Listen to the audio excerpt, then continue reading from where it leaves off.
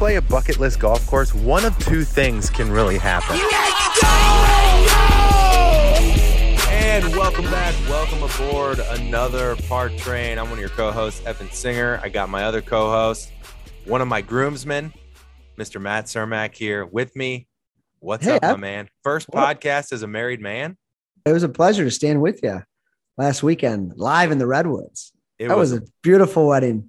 It was, thank you. It was a blast. What a weekend. But guys, in case you're new, thank you for hopping aboard. If your golf game's off the rails, sick riding the struggle bus, you've come to the right place. The Part Train helps frustrated golfers enjoy the ride again on and off the course, because if you can learn to smile through bad golf, you can smile through anything. The Part Train podcast unpacks the mental game with PGA Tour pros, best-selling authors, CEOs, sports psychologists, everyday golfers like you and me, and more, to make the hardest game in the world feel easy and help you finally get back on track. This episode of the Part Train, like every episode of the Part Train, is presented by our friends at Rhoback Activewear. And sir, I don't know if you saw the look on the groomsmen and my dad and my father-in-law's face, but I gave everyone a Rhoback hoodie and Rhoback shorts as a groomsman gift, along with a tie and some golf socks.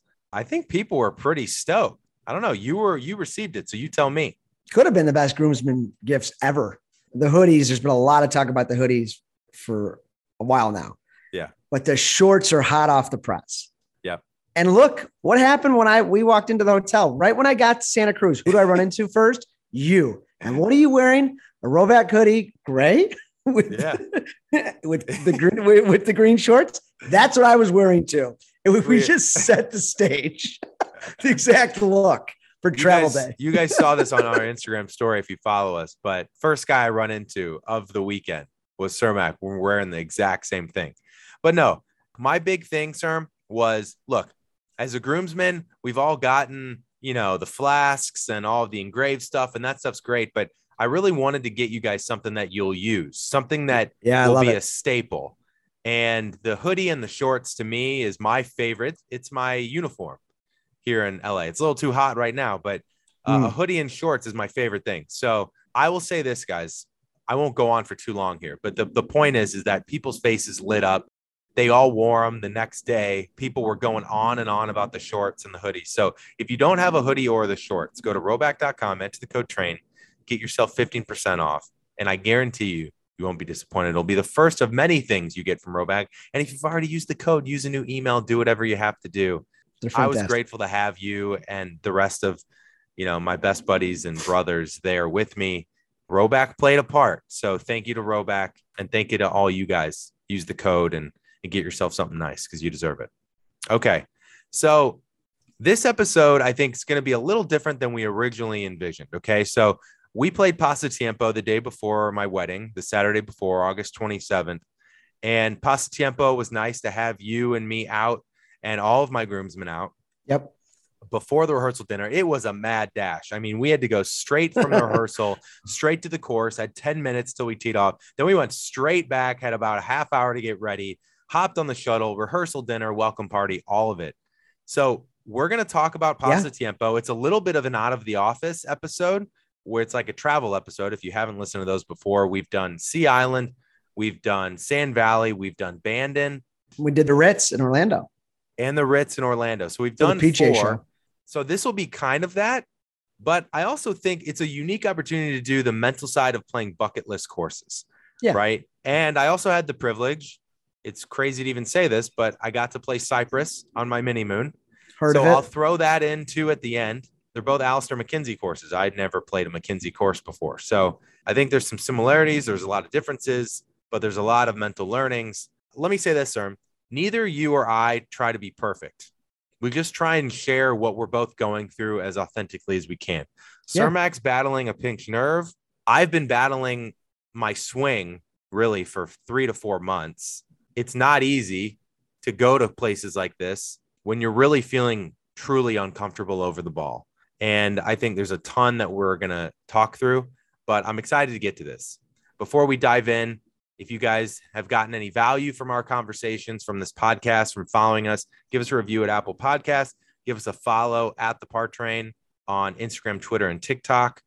I read every message. We try and reply to every comment. So hit us up there. We love hearing your stories. The reviews have been fantastic. Thanks, guys. Yeah, keep the reviews coming. We love it. So, yeah. But thank you guys as always. Now let's get to this conversation. Let's start with Pasatiempo. I mean, let's set the scene here. So, a bucket list course, right? It's highly ranked, usually pretty expensive, ton of history. Mm-hmm. And with that can come high expectations. I've seen two things happen in these scenarios. We've both been lucky. We both played a lot of cool courses, right? Highly ranked courses, private and public. I've seen two things happen. One is you're just truly happy to be there and you actually play great, right? The other is the anticipation, the hype, the money, the history. It can get in your way a little bit and you can play tentative, tight, and actually you play poor. How did you feel? You're battling a back injury. Which one were you closer to when you played Pasatiempo the first time? Yeah, I had hurt my back the week before. Playing too much golf and then playing squash. So I had a pinched nerve. So I was like, well, part of me was like, man, I don't even know if I should play. But then I'm like, wait a second, it's Pasatiempo. But at the very least, I'm going to go out to the course and at least hit iron shots or do, you know what I mean? Just take it in because boy, did that place have an aura like I thought it would. But like the history, Mackenzie, the majors, Bobby Jones, the design, all that stuff. So I was warming up with Ryan before the round and it was just a really shitty warm up. Of course, you have to have mats in California at every course before you warm up. Yeah. That's not good with a little vibration, you know, as you're jamming it into the mats. You know what I said? I was like, you know what? I think I could probably do this. You're going to have to be smooth.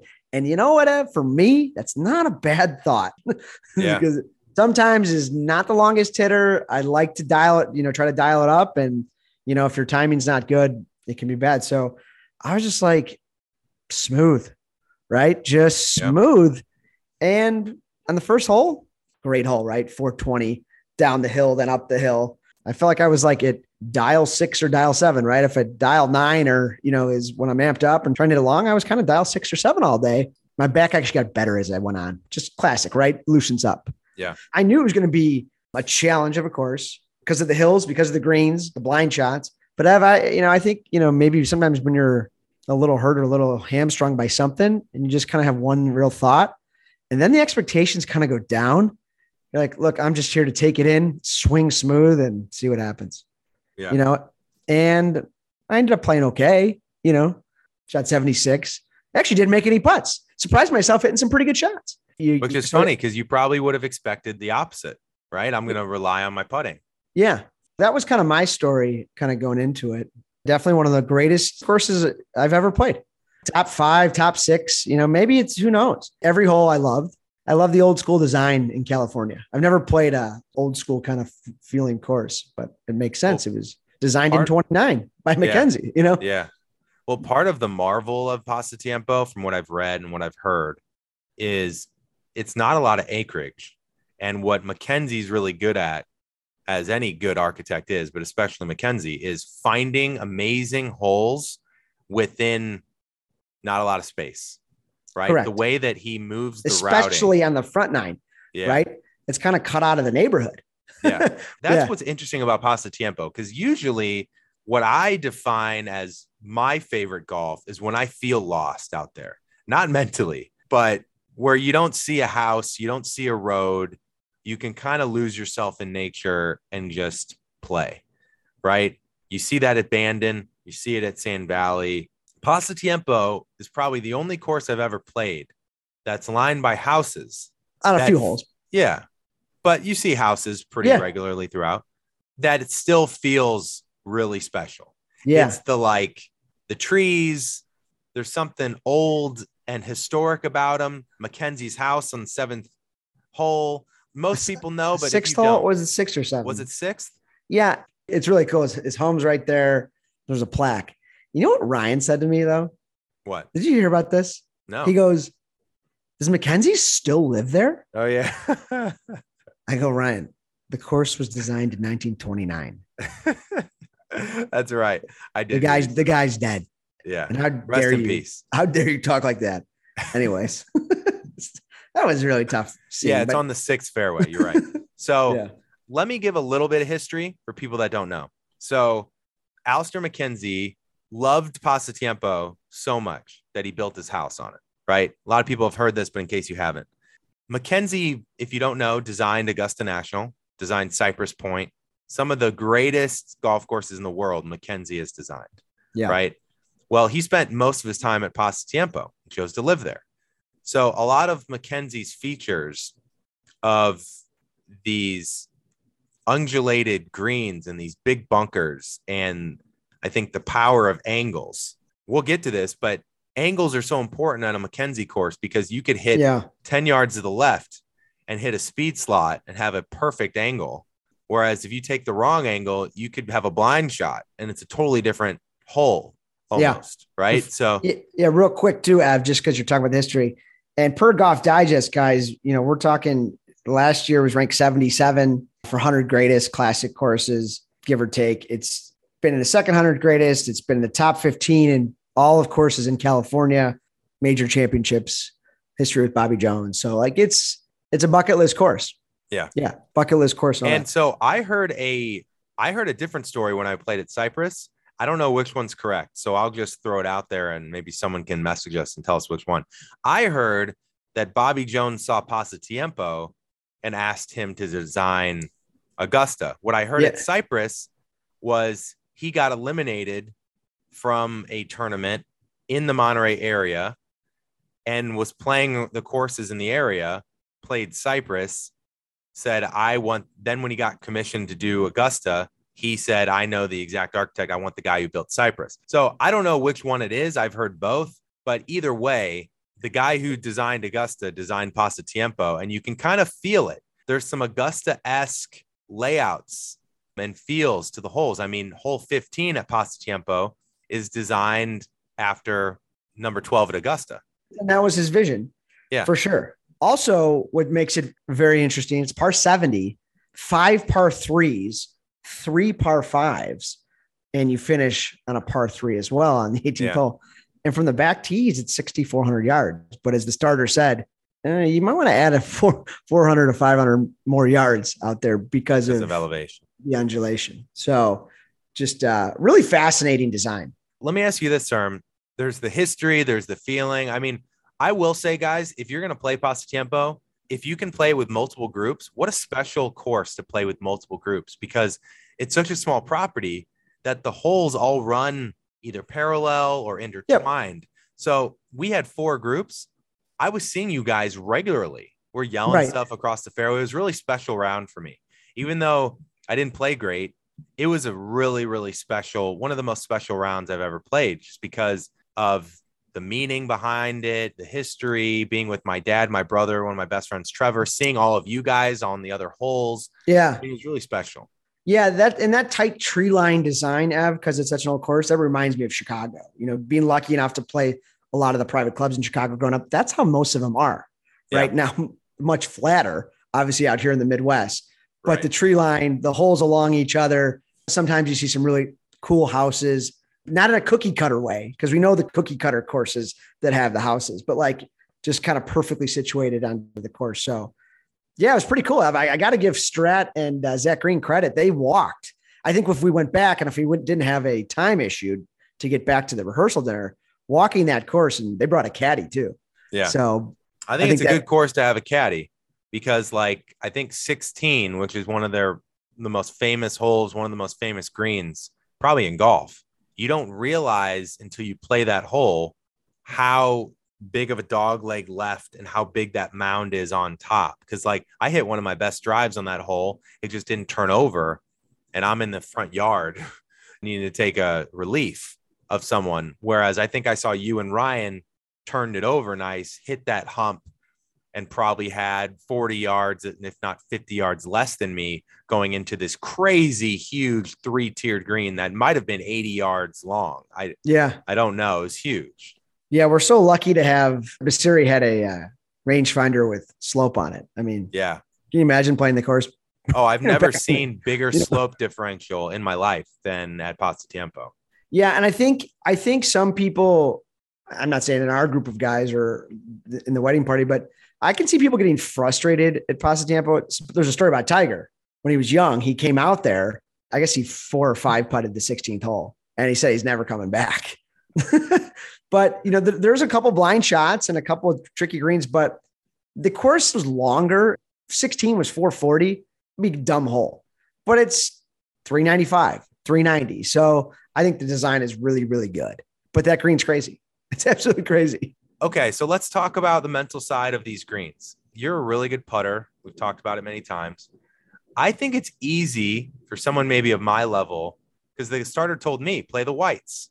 And I'm like, play the whites. It's like 6,000 yards, 6,200 yards. What do you mean? But it played as long as 6,800 from anything I've played. The rough was sticky. The greens are elevated, undulated. He goes, it's all about putting here. So you hear that and you go into it, and it's really easy to play really tentative. You leave putts really short. I don't know. Talk about that, because some people, by the time they get to the greens, there's some relief, from the ball striking side. Where I've played a couple courses where there's almost no relief because of trying to figure out the course, tee to green. And then by the time you get to the greens, the breaks can be so crazy, but also so subtle. You end up scratching your head a lot. You end up not getting the speed right. You're fighting the speed all day. How do you approach a crazy greens like Mackenzie greens like that, where someone tells you the greens are the biggest defense? What's your mindset for that? Well, let's throw in the other part too, Evan. You're a little more used to this, playing a lot of California golf. The starter's talking about, you got to know where the mountains are and you got to know where the ocean is. You got to feel that break towards one or the other. And, Ryan and I are looking at each other and like, you get the concept, and you know that, and you especially know about water, but the mountains too. So that's kind of an interesting thing. And then the downhill putts, Ev, definitely ran away at the hole hard, just shoot and pick up speed. But the uphill putts were extra slow. Right. For me, it was just about speed, because I knew going into a course like this, I don't know these greens. We don't have a caddy. I'm probably going to get a lot wrong today. Yeah. Well, that's good. Probably just like, I just got to kind of trust it. And there was a couple of putts. Like I had a lot of good iron shots, especially in the last couple of holes. And, there's like 12, 15 footers. I'm just like, I don't know here. So just getting the speed. Right. So, and then you're like, oh, I wish I could have made some birdie putts, but tap in pars aren't a bad thing. I wasn't, and it's definitely a good attitude to have. You don't want to be hung up on making putts. And I realized earlier, like, this is going to be a challenging day on the greens. Just try to get the speed. The greens aren't that fast. You saw that. They really weren't that fast, and they can't get too fast out there or it'll be right unfair. So I was just really, my whole thing was, really just try to hit solid iron shots, into good spots in the green, and not take my chances with the putter. Just try to really figure out the speed. And if I don't get the breaks right, I don't. It's funny. The only putt I made was I made a 60-footer on the 8th hole, the par 3. It's kind of that downhill par 3. Mm-hmm. I hit the wrong club. I hit a 6. I hit a 7. I should have hit a 6. And I was down in the front of the green, in the back, and I made it all. I made this crazy putt. But really? There was a lot of 9, 10 footers, like, some putts were really good. And then I was like, oh my God, there was 2 more feet of break. Yeah. I was definitely not playing enough break on some of my more makeable putts, but Ev, it's a Mackenzie. At the end of the day, speed is more important than alignment. Right? Yeah. Every time you play Mackenzie greens, you learn subtleties. Tiger's ability to play those greens, know the exact spots to hit them at what might not be obvious to the eye. I think that's what it shows at the Masters. Now, I want to pull on one thing you said. It's very important. I think you accepted that you're probably going to get a lot wrong, and you probably had fun with it. Like you're laughing at it, right? Like, oh my God, these Mackenzie greens, right? Like crazy. Didn't see that at all. And you kind of have fun with it. But one thing I want to really point out, it'd be pretty easy. You know how Ryan in our match play episode we did with him a while ago, he was kind of protecting against 3 putts. Like he didn't want to mess up. He wasn't focused on giving his birdie putts a chance. It was more about don't mess up, don't 3-putt. I think it's really easy to have fall into that same pattern at a place like Pasatiempo and Cypress, because they talk up the greens. The greens are going to be hard. You don't want to 3-putt. So I think what's important, and you tell me if I'm wrong here, but I think at a place like those 2 courses for Pasatiempo specifically, spend more time before the round getting your speed right on the greens instead of banging balls at the range, but also like focus on making good strokes, right? And leaving the ball below the holes. that's probably your main job with your irons in your hands, right? Is try and leave the ball below the hole as many times as you can. What I would say, Ev, except for like, again, like 16 and maybe 18 a little bit, a couple of the greens, it wasn't like we're aiming sideways and there's just like insanity everywhere. Like right. It's some other courses. It's not 3-level number 2. Right. So like putts can be made. Yeah. If you get the guess right, you know what I mean? Yeah. If you get this, because they're just a little more subtle. But yeah, I totally agree with you. Like spend more time just trying to really get the speed, hit more lag putts, hit more medium range putts and feel that. And then, like you said, being below the hole, we like that everywhere. Right. It's a little bit of a tweak in your routine. And that's actually what I did too. I didn't even really think on the putting green before. I was just trying to feel the speed. Like, sometimes you got to think a little harder before you warm up, but I was just like, I know these greens are going to be pure. Let's just see how they're rolling. Yeah. Well, you gave yourself a break on the greens. I know I'm going to mess some stuff up. I think it's also to give yourself a break first time playing a new course, especially intricate as a layout as a Mackenzie course like Pasatiempo, right? Because like I said, with the angles, I mean, we don't have a caddy. Not everybody takes caddies. They do have flyovers, which was really nice on the carts. But if you were walking, you wouldn't have that. Right. So I think you got to give yourself a break too of like, oh, wow, I technically hit a good shot. I didn't know the dogleg is as severe or the elevation change was as severe as it looked. Now, and you just got to give yourself a break and do the best you can with your next shot. So I think that's another thing with score. It's like, okay, well, give yourself a break. It's interesting. Some mental golf types, we talked last week with John Weir, the founder of Mental Golf Types. Some mental golf types do better playing a course the first time because it helps you stay a little bit more abstract, I guess. You don't know it. So you kind of just like hear where you're trying to go and you swing. Whereas sometimes you can get in trouble. The more you know, the worse it can get. But I think we got to remember that too. You got to give yourself a break the first time you play a course, especially a bucket list one. For sure. I think, those days, Av, if you're playing a course where the greens are pretty simple and you feel like you're making good strokes, the ball's just not going in, but you're like all around the hole. Yeah. That can be frustrating. But on those days, it's like, man, you're like this close. But at Pasatiempo, I felt like I made a lot of good strokes, but I didn't really come close to making it. It's easy to start to get mad. Either like, boy, I just don't, why can't I read these greens, or these greens are stupid or unfair? Yeah. And that's easy to do in a trap we all can get ourselves into. Isn't that golf? Like we don't play that often. We're not as good as we probably think we are. Playing a new course, we think that we can get it immediately, or a green we've never seen that you can read it correctly. Like it's hard. But I'll tell you what, I stayed out of the bunkers. I don't know if you stayed out of the bunkers. Let's talk about those for a second though. Like we're talking deep, some big, some small, especially around the greens, right? Because oftentimes you were hitting up, your second shot was uphill and couldn't see the bottom of the flag and just protected by some really big bunkers. And like, boy, I think some of the other groups were really struggling in those bunkers and like talk about a defense because it's relatively just not a long golf course, but it starts feeling long when you're trying to go at some of those flags or, just not focused enough on where you need to miss it. Like take the par 3, number 3, for example, it's 220 dead up the hill. Oh my God. One of the hardest par 3s I've ever played. Like you'd be falling out of if you're hitting uphill. Right. But that's where most people go and you leave it short. It's funny. Basiri, who's not a long hitter, he just said, cause it's playing like 245, his back pin. He goes, I'm laying up. He just laid up in the fairway, chipped on. I think it made bogey, but like, that's an easy double, triple hole. Yeah. If you're just trying to laid up. I mean, he laid up on a 220-yard par 3, but like, look, I mean, it was smart. He knows his game. He's just like, either I'm going to try to hit a driver and thread it, he's just like, it's credit to him. He just kind of took his medicine there. And then he played great on the back 9. Cause he, in his mind, he's like, I know there's going to be other holes, but that's hard from an ego perspective, right? Oh yeah. Well, I found Mackenzie courses really easy to make doubles.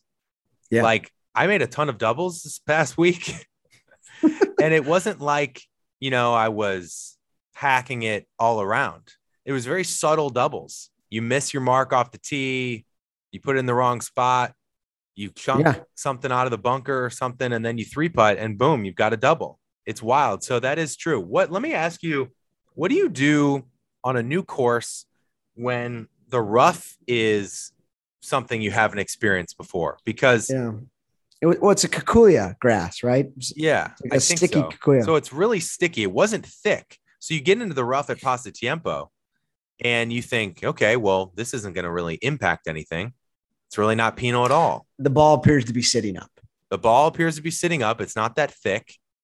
And I played California courses now for over 10 years, right? So usually the rough isn't that penal unless it's like you play Torrey and it's close to US Open week, right? So I found that the rough was really sticky and it would kind of pull the toe down, miss left, and it would kind of die. It would come out dead. Maybe that's an opportunity. Instead of getting down, I think a lot of us got a little frustrated with it. Instead, we could have taken a page out of Rick Sessinghaus and Colin Morikawa's book and say, well, how would I have done that again? Yeah. And then say, okay, well, it's clearly sticky. So I probably need to club up or take a different angle because I know it's the tendency is for it to pull left. So maybe aim a little right, back in my stance, take more club. What do you think? Like, how did you play the rough? What you can't be doing on that type of rough is like getting steep and going after it. Because look, you're like, oh, I got this good line. I can just make a swing like I would when I'm in the fairway. Yeah. Just try to make a good shallow, like a good shallow to steep divot, long divot. Can't do that, right? You make a good swing, but then the club gets caught up. It's total deception. So club up and just, try to swing a little more shallow and just pick it, especially if you've got a back pin, just try to land it on the front of the green and because it's going to run out. It did some weird things out of that rough. I did go after one with a short iron. It just came out like looked like it hit the green and bounced forward and then had all this crazy check.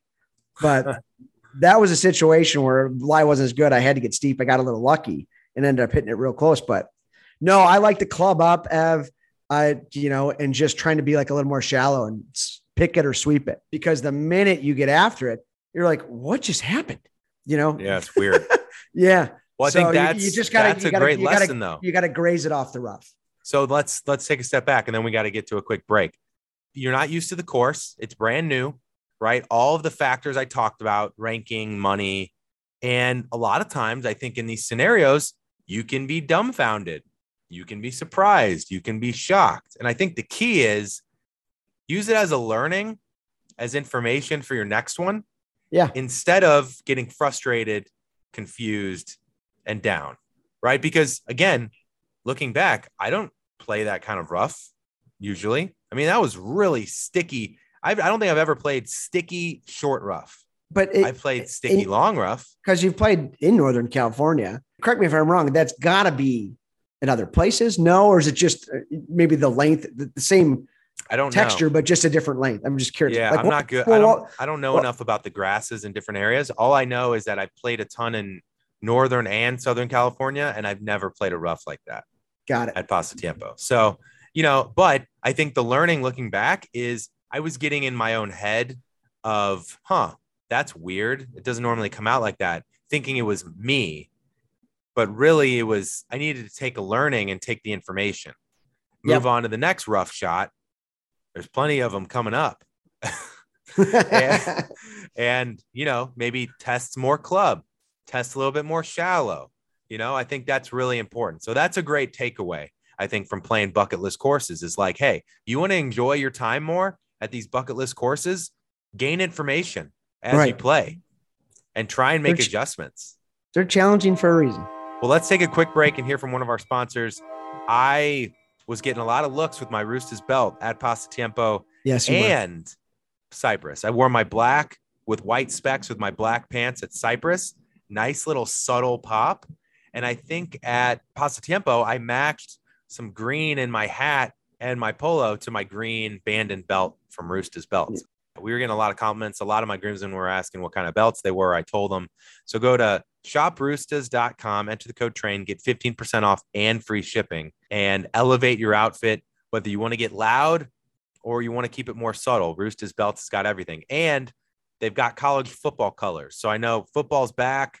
Get yourself some school spirit on your belt, elevate your outfit there.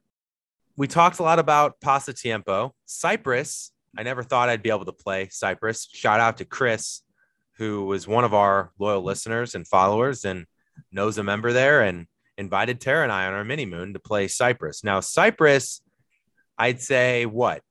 Number 2, number 3 most exclusive clubs in the world after Augusta and Pine Valley. Well, best, right? Yeah. And like best quality wise too. Right. Top 3 every year. Yeah. So I definitely woke up with some nerves. I got avocado toast and a green juice sent to my room, sir, the morning of, trying to fuel up because Tara and I, having a lot of fries and whatever. It's the mini moon. We're enjoying ourselves. Yeah. And I'm like, all right, let's start it off good, solid base. Couldn't eat it. I was nervous. Just like the wedding adrenaline came back for the morning of Cypress. Now, the question is, what was I nervous about? Yeah, that's where I was going next. What was I really nervous about? Well, all the factors I talked about, right? You're playing with people you don't know. You don't want to slow down the members, like all of this ego stuff that's really silly. Golf's a hard game. We're all going to hit bad shots. And actually, I started off okay. I started off pretty decent. Just, I think as the round went on, I've been struggling with ball striking and weird misses and two-way misses. And it's just been very difficult for me to commit over the ball. You add in Cypress is truly, I've never played anywhere like it because it's like 3 courses in one. You've got like in the dunes, and then you've got like through the trees in the forest where it looks like Augusta National or Pine Valley. And then you're out going towards the water on the cliffs on like links golf. Literally wind. In the ocean. In the ocean. Serious wind. So I joked with Chris and the member when I was there. I was like, it's interesting mentally because, when you're at Bandon, it's links golf the whole time. So you can commit to a certain style of play. We were just talking about making adjustments, sir. It's tough when you've been playing a certain way and then you gotta, okay, well, it's time to start hitting knockdowns, right? I also think there's some interesting stuff mentally with having a caddy because sometimes the caddies would tell me to hit a club and I don't fully feel it, but they're the experts. So sometimes it's a tough dichotomy with picking something that you're comfortable with, but also taking advice from the caddy. How have you navigated that at bucket list courses? Like, how do you balance what the caddy tells you with your own comfort? Well, at the end of the day, the caddy is not an expert of your game. True. That's a good point. And you make the final decision, of course. Yeah. But when you're at a place like Cypress, or I recently played Butler National, which I hadn't played there in 12, 15 years, one of the hardest hole for hole courses in the country. I always wanted to know what the caddy thought. And my caddy was a pretty good player and we talked through a lot of things, but like to your point, Ev, every day is different. Like you said, you've been open about it. You haven't been swinging the best. You've been trying to find a feel. You got to make the final call. I do think it's important to take in the information that the caddy is presenting because at Cypress, they're going to be good. And they've done thousands of rounds with guys like you that are nervous and don't know what to do on the course. Looks one way, looks the other. So I trust the caddy the most when it's about yardage. So hey, you got to play an extra club here, Yeah. Now that doesn't mean you need to go from a 7 to a 6. You may need to dial up a little bit more on a 7. You know what I mean? But that's the kind of stuff that I generally trust. And then occasionally you get the good green reader too. That's a good segue. I actually found, I never realized it was this important to me until Cypress. The caddy was just telling me what it played, but I actually wanted to know the actual. And I didn't realize it till after the round because he would just tell me like let's just say 185 or 180, right? Which that would be 180 is my 7-iron, stock 7. If that was an actual 160 or 155 shot, I would have wanted to know that because my 180 flighted is different than just telling me stock yardage, right? So what I struggled with towards the end of Cypress is it didn't even register in my mind that he's giving me more yards because we're playing in the wind. And granted, Tara made a great point. We're talking in the car on the way home and we kind of blacked out. It's like a crazy place to be because I know golf etiquette, right? I played thousands of rounds probably, but at a place like that, you want to respect the history. You want to respect the elevated nature of it. You want to respect the member, the caddies. And so it's a lot to balance at these bucket list courses of respect, etiquette, your own game, the elements, not knowing the course, your swing, your own mindset. It's a lot to balance. And sometimes I would almost like, it was hard for me to kind of laser in on my game because I'm navigating all these elements. And then towards the end, I'm like, oh, I'm playing in the wind. You'd think, how would you not know you're playing in the wind? Well, it's different than the first 12 holes, 11 holes I was playing, but I almost wish I would have known both yardages, because then I would have kind of been like, okay, forget the stock yardage. Let me just like hit a knockdown 6 or let it run out. Or, you know what I'm trying to say? It was a lot to kind of manage. It can be, right? And that's what we have to figure out. What I would say, Av, is I look at the caddy, like courses I don't know. Let's go back to Butler National. I'd be like, should I miss it short or long here? That's a good question. And he says, short. Okay. Then I will, veer towards maybe a little less club. See, that's a good way to ask, because my caddy was saying, I like 145, but I'm okay with 150. But then it's like, okay, well, I have like a 155 and a 135. Or the other question is, what's the front edge yardage? What's the back edge yardage? Like, I don't know if you were asking that. We're that's communicating that way. I was not asking that. 145. Like, how many times are you gonna hit 145? But he's like, what do I need to cover? Yeah. Right. So it's more simpler questions as opposed to, I think you're probably just trying to thread too many shots in there, as opposed to just like miss it short, miss it long, Yeah. And it's also tough that I don't know where the ball is going. And Ryan and I we were talking through some shots together. I mean, he shot 73, right? He hit it pretty well for never seeing the course. We were talking a lot, especially coming out of the rough on some shots. I'm just like, if it's a 158 shot, you got to be thinking about 150 is your number. So, right. So he's got a 9 iron. Yeah. It's just going to come out, right? Like it's going to tumble. It's going to shoot right. And, but like, he's got a 9 iron. Because I was thinking I need to take more club out of the rough.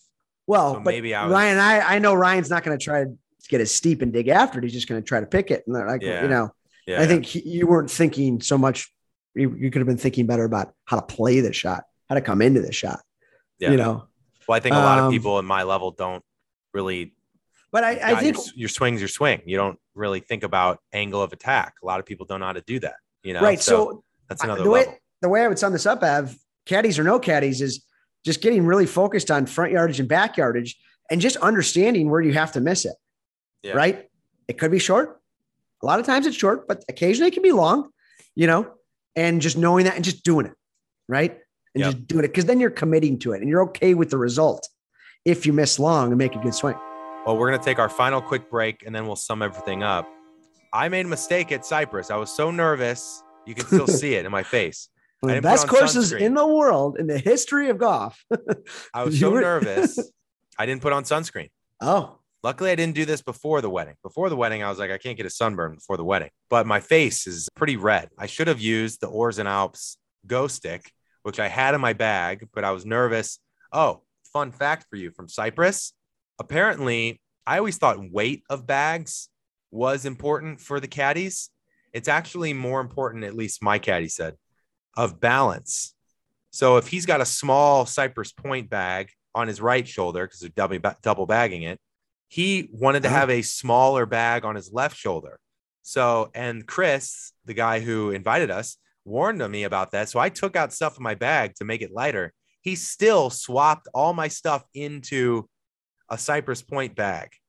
So that was another thing too. It's like, well, I don't want to like transfer everything. What do I really need? It's like right before we tee off, didn't transfer my Oars and Alps sunscreen and got a little burned. Don't make the same mistake I did. Go to oarsandalps.com, enter the code TRAIN, get 15% off, and get yourself the Go Stick to have in your bag to reapply on your face.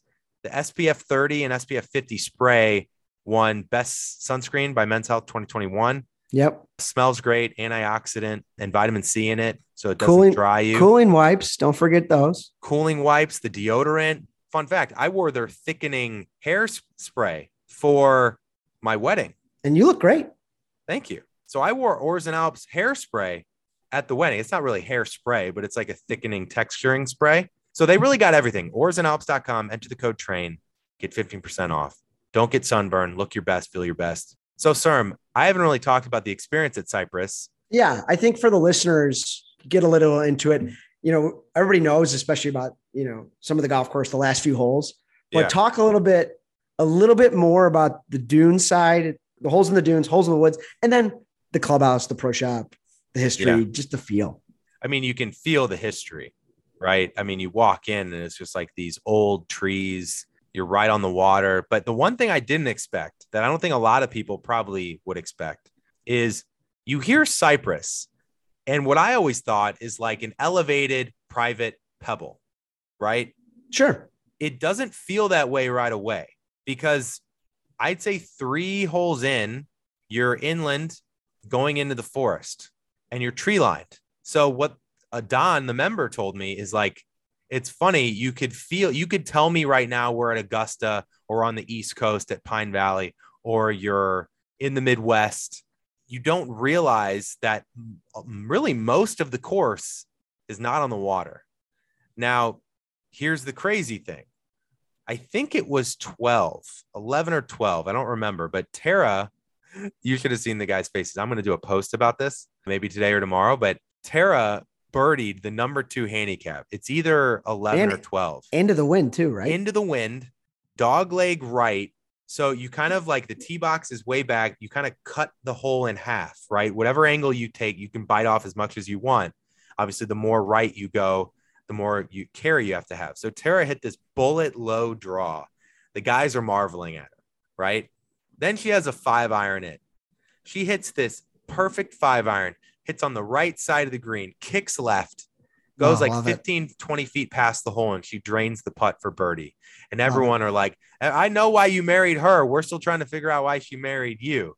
The classic joke. Yeah, just a classic joke. Don also told me, remember, you know why guys get married? I go, why, Don? I'm like, I can't wait to hear this. I'm 2 days after getting married. He's like, so you can find out you're a failure.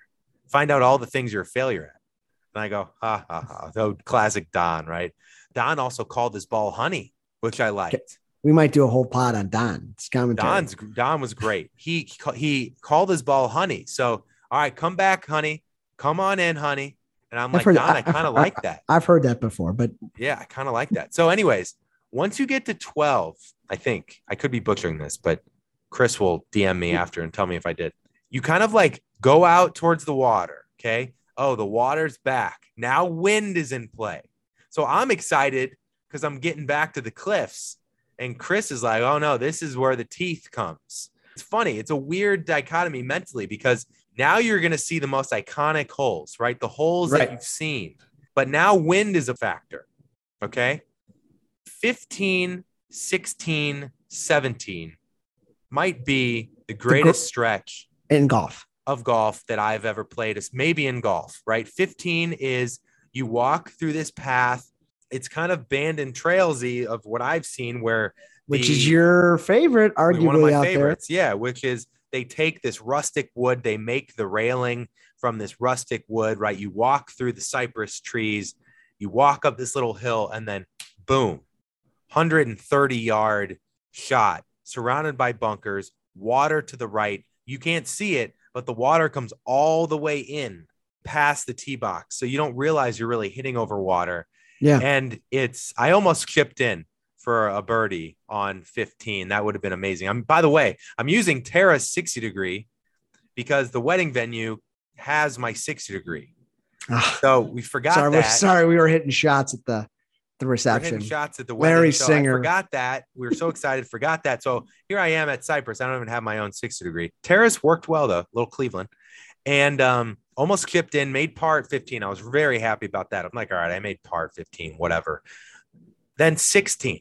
16 is 230, 40 yards into the wind, basically over water, almost an island, like not an island, but you're trying to hit it in the back bunkers. And the caddies told me they never have raked the back bunkers. So you aim for the back bunkers, but you never go in them.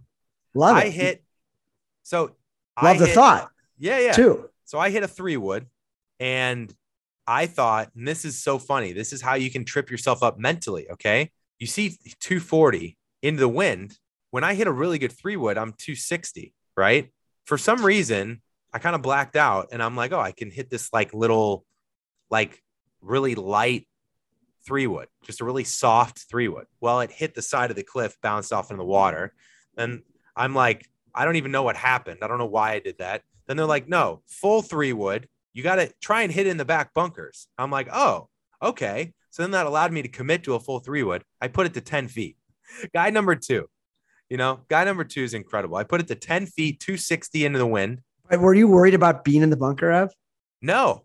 I mean, I was honestly not really worried. It was one of the craziest, most beautiful holes I've ever played. I honestly wasn't even thinking about the result. I think I got a little in my head again in these places. Just didn't pick the right shot. I think in these places, commitment is more challenging because of, like I said, there's all these factors. You're trying to be a good guest. You're trying to not play slow. You're trying to take what the caddies give you. You're trying to relate it to your own game. You're trying to understand the elements. You never played the course before. It's a bucket list moment. I think it's easy to not be thinking about the shot and what you're comfortable with. And so I kind of had a blackout moment. When I actually committed, I had probably my best shot of the day. And that hole 16 is unbelievable. One of the hardest holes probably I'll ever play, but one of the most beautiful at the same time. Then 17. Okay. You can kind of see 17 off to the left and you get tucked back in this tee box. And there's a plaque. There's a plaque on the 17th tee box. It says not many people get to pass through here. So take a moment, take a look. Love that. Be grateful, appreciate it. Okay. And then you see the water on the right. There's seals barking on the rocks, little dog leg right, shorter hole. I shouldn't have hit driver. The caddy was like, F it, bust drive. I hit one of my best drives of the day, but I hit it straight. So now I'm in jail behind these. Looks like trees, some big trees. I'm looking at the hole right now. Trees. Yeah.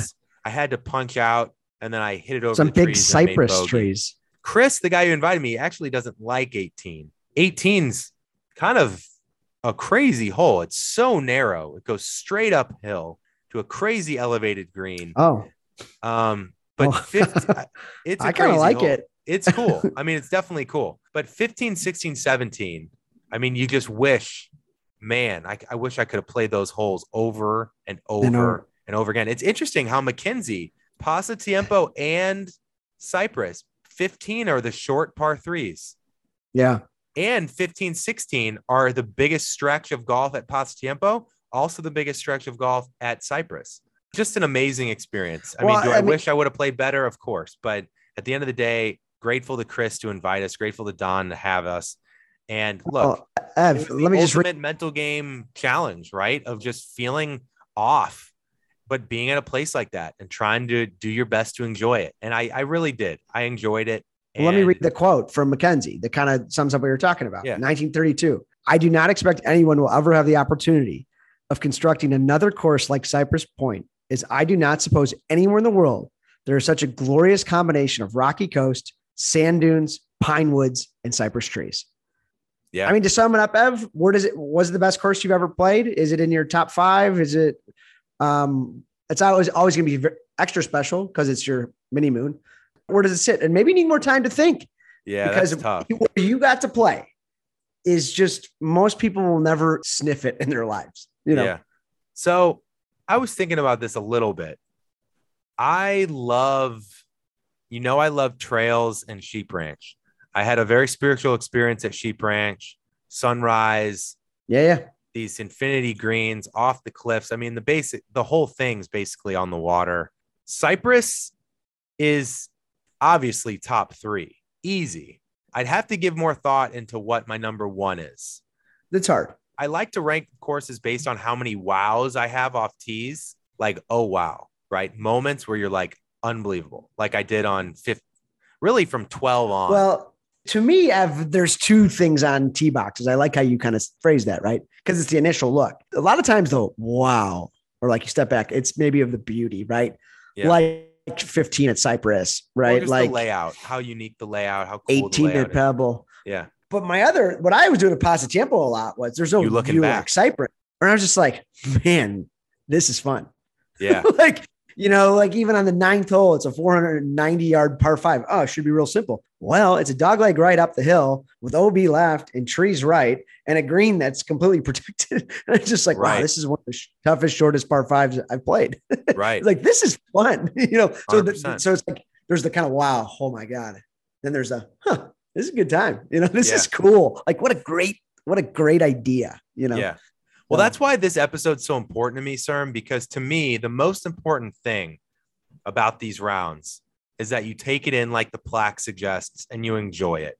And I think what you've seen that I battled, like everybody can battle, is it's so easy to let things bog you down, just like life, right? Like in these moments, I think if acceptance is key, as always, right? You got to find a way to play your game. I love how Basiri laid up, right? You can say whatever you want about it. My main takeaway of playing bucket list courses is you've got to have an approach for the day, whether that's below the hole, whether that's speed control, whatever that is before the round. If you have time to maybe work on a little something, enjoy it, tell stories, ask questions, look at the surroundings, but then find a way to commit. I found commitment challenging at Cypress.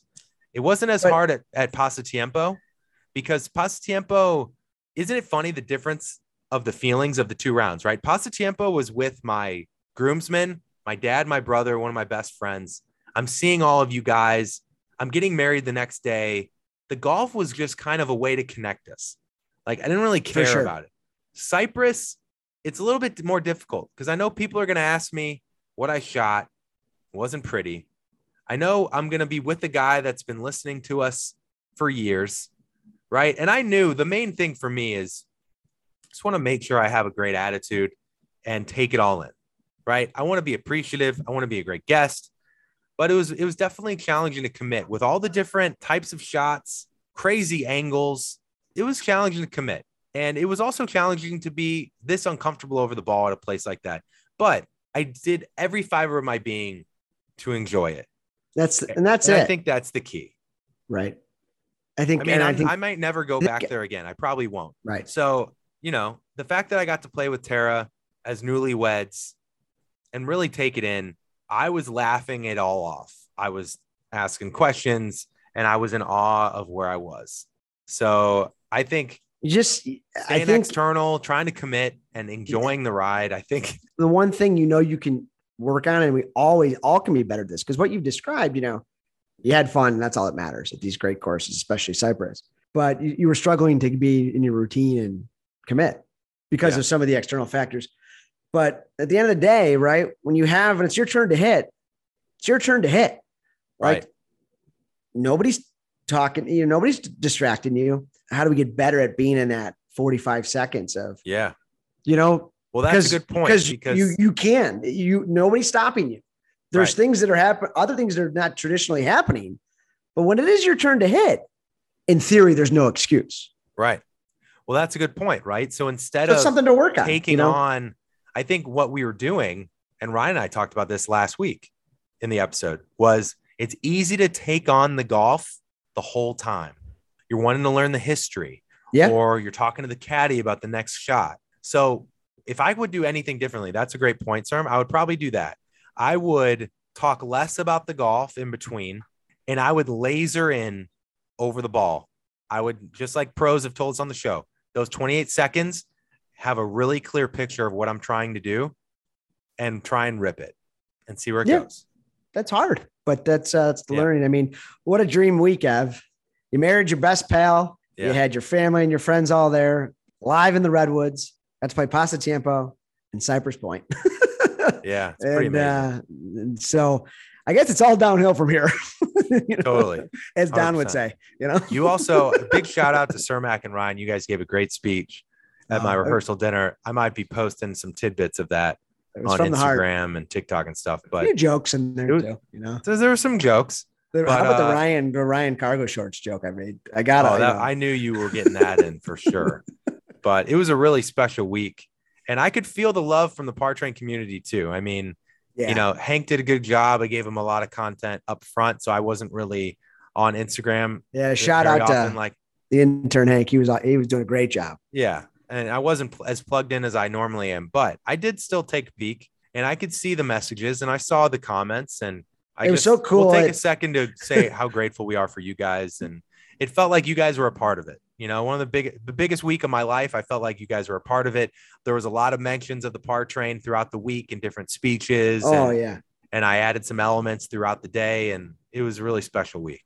Well, as your co-host and one of your best pals, it was pretty sweet to stand up there and be a part of it all. So cheers to just a fantastic week, and best is yet to come. Let's keep this train moving. I mean, we're 200 episodes plus now. So now let's see what I can do from now into the member guest, you know? Well, yeah, you may be coming up to Chicago. We'll talk more about that. Chicago. We'll see. All right. Well, thanks as always, guys, for listening. We appreciate you guys. Again, if you want to give us a review at Apple Podcasts, it means a lot. If you're not following us at the Par Train, Instagram, Twitter, TikTok are our big three. Give us a follow, send us a message. Yep. Get some tidbits every day. We're posting new stuff. So no matter what the course is ranked, no matter how many members are there, no matter the craziness of the layout, the uniqueness of the conditions, what do they got to do, sir? Just enjoy the ride. Enjoy the ride, guys. Take care.